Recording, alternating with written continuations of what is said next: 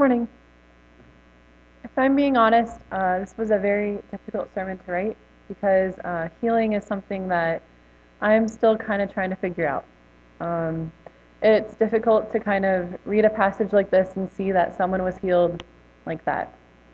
So while I was reading Kings and kind of studying it more and just kind of getting familiar with the passage, Psalm 23 kept popping in my mind. Can I read a little bit for you today? The part where it says, "You restore me completely, and you make me anew."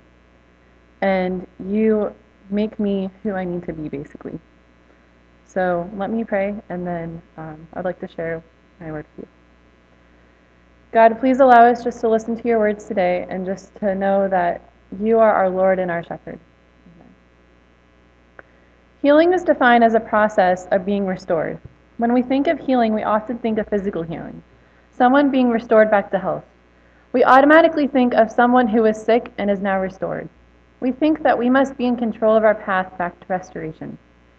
We do not want anyone to help us because we have to have control. We think that because we are the ones that are in this situation, that we don't need anyone else.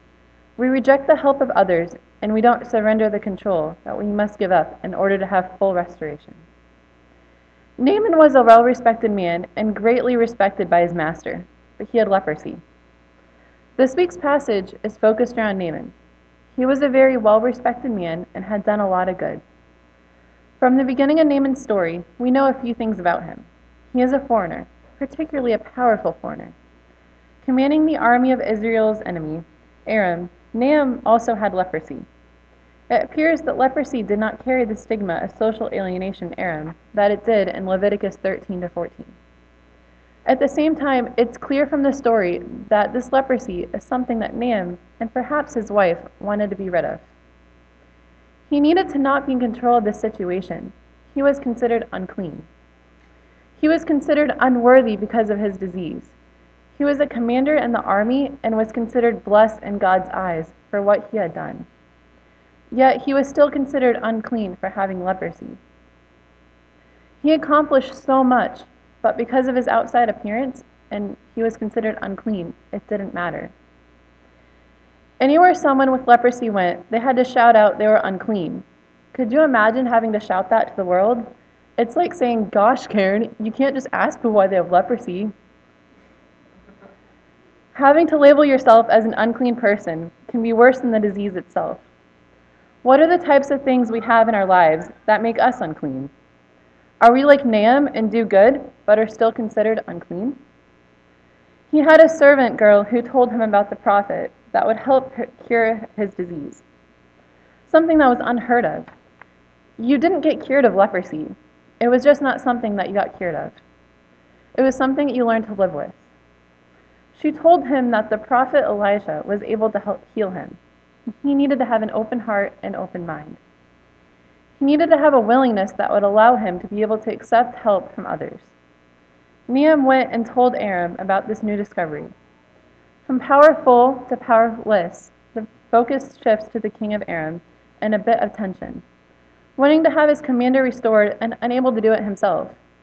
He was also having to give up control and let Naaman be cured by someone else. He's like a parent that has a sick child and is unable to do anything about it himself. The king of Aram sent a letter, and not to the prophet, but to the king of Israel. In doing so, the king of Aram, not surprisingly, disregards to the word of the slave girl. With permission, he took a letter and money to the king of Israel. The king of Israel turned him down. He was disgusted by the question. This king knew he wasn't God. He thought that this was a man trying to start a fight. Elisha came in and intervened when the king of Israel told him that he was a fool for not coming to him for healing. King of Israel's analogy is the reason why even when we do reach out for help, we still need to be cautious. And it happened when Elijah, the man of God, heard the king of Israel had torn his clothes and had sent him word to the king saying, why have you torn your clothes?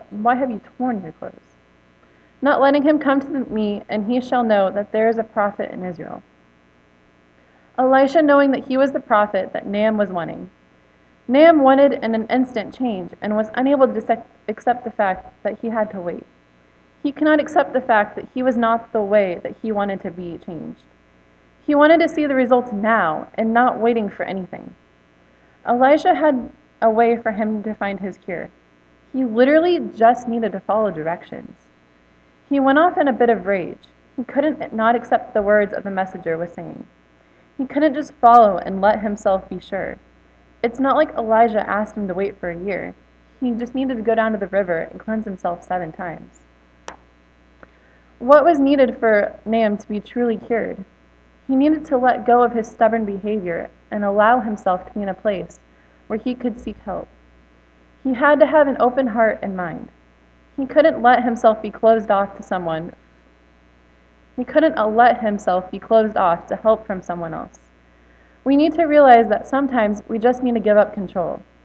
He didn't know why he couldn't go to a closer river. He just wanted to be cured now. His servant stepped in and tried to make him understand. She basically told him to put his hands on the table and breathe.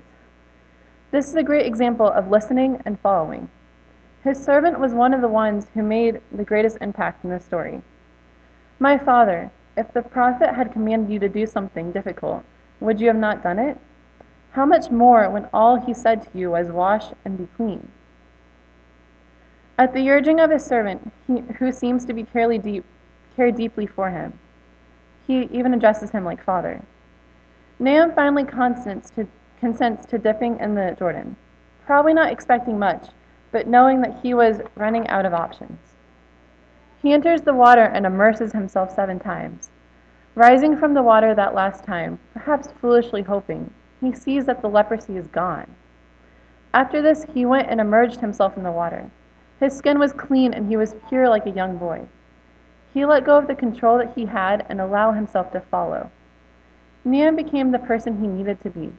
Sometimes we just need to allow others to help lead us in the right direction, to allow us to help become the best versions of ourselves. The servant girl understands that the Lord restores us completely. She understands that the Lord is our shepherd. I can imagine her praying that prayer. It is sometimes the people that we don't expect that gives us the best advice or guidance. It's the people that we think do not have a lot to say that will change our lives. It's the supporting characters that can make the biggest difference. A servant isn't supposed to speak, yet she did, and had the most impactful words in this passage. She had to have the willingness to speak up and be brave. She was not afraid of being shot down. She knew that there was a way to help her master. It's not said if it's the same servant, but sometimes I like to feel like it is when I read this 2 or 3 times. She walked a long path. Her prayer could have been Psalm 23. No matter what, she knew that the Lord was her shepherd. The servant calmed down Nahum when he walked off in a bit of unknowing and despair. She spoke up a second time when Nahum needed it the most. She was the type of servant that we all need to be, unafraid of speaking up. Taken captive, she came to the servant wife of Nahum. Though nameless in this story, her role is pivotal. Breaking out of the silence of slavery, it is speaking that begins with Nahum's healing. Though displaced inside her, she is the one who directs Nahum to the healing power of the Lord, the God of Israel, by the way of Israel's prophet. She is the initiator of hope. It is upon her words that Nahum approaches the king of Aram with a request to follow the lead towards his own healing. And as quickly as she enters the story, she fades back out. Elijah had to have a pure heart, though.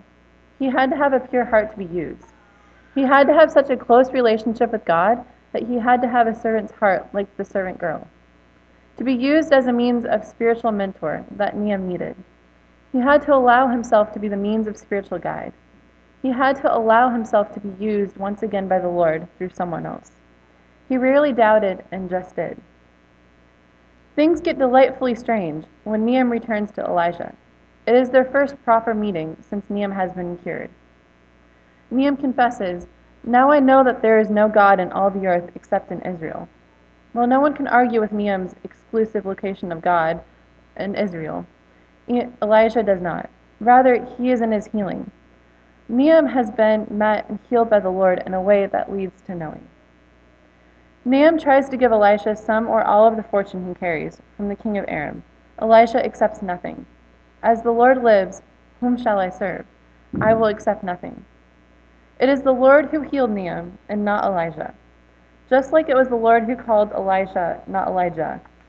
It might have been a person do the physical act, but it was truly the Lord who called and healed Nahum. Nahum was early started his sole devotion to the Lord, yet what he is to do in this situation. Elijah said, "Go in peace." He does not profit or regulate or condemn. He bids to go in peace. Allowing ourselves to let others speak and lead us in healing is very important. To let others speak in our lives and help us be restored. Having a closeness with the Lord can allow you to be used in ways you can never imagine. It's also the people we least expect that can speak into our lives the most. Let us pray. Lord, make me an instrument of your peace. Where there is hatred, let me sow love. Where there is injury, pardon. Where there is doubt, faith. Where there is despair, hope. And where there is darkness, light. And where there is sadness, joy. O divine Master, grant that I may not much seek to be consoled as to console, to be understood as to understand, to be loved as to love. For it is the giving we receive, and it is the parting that we are parted, and it is the dying that we are born to eternal life. Amen.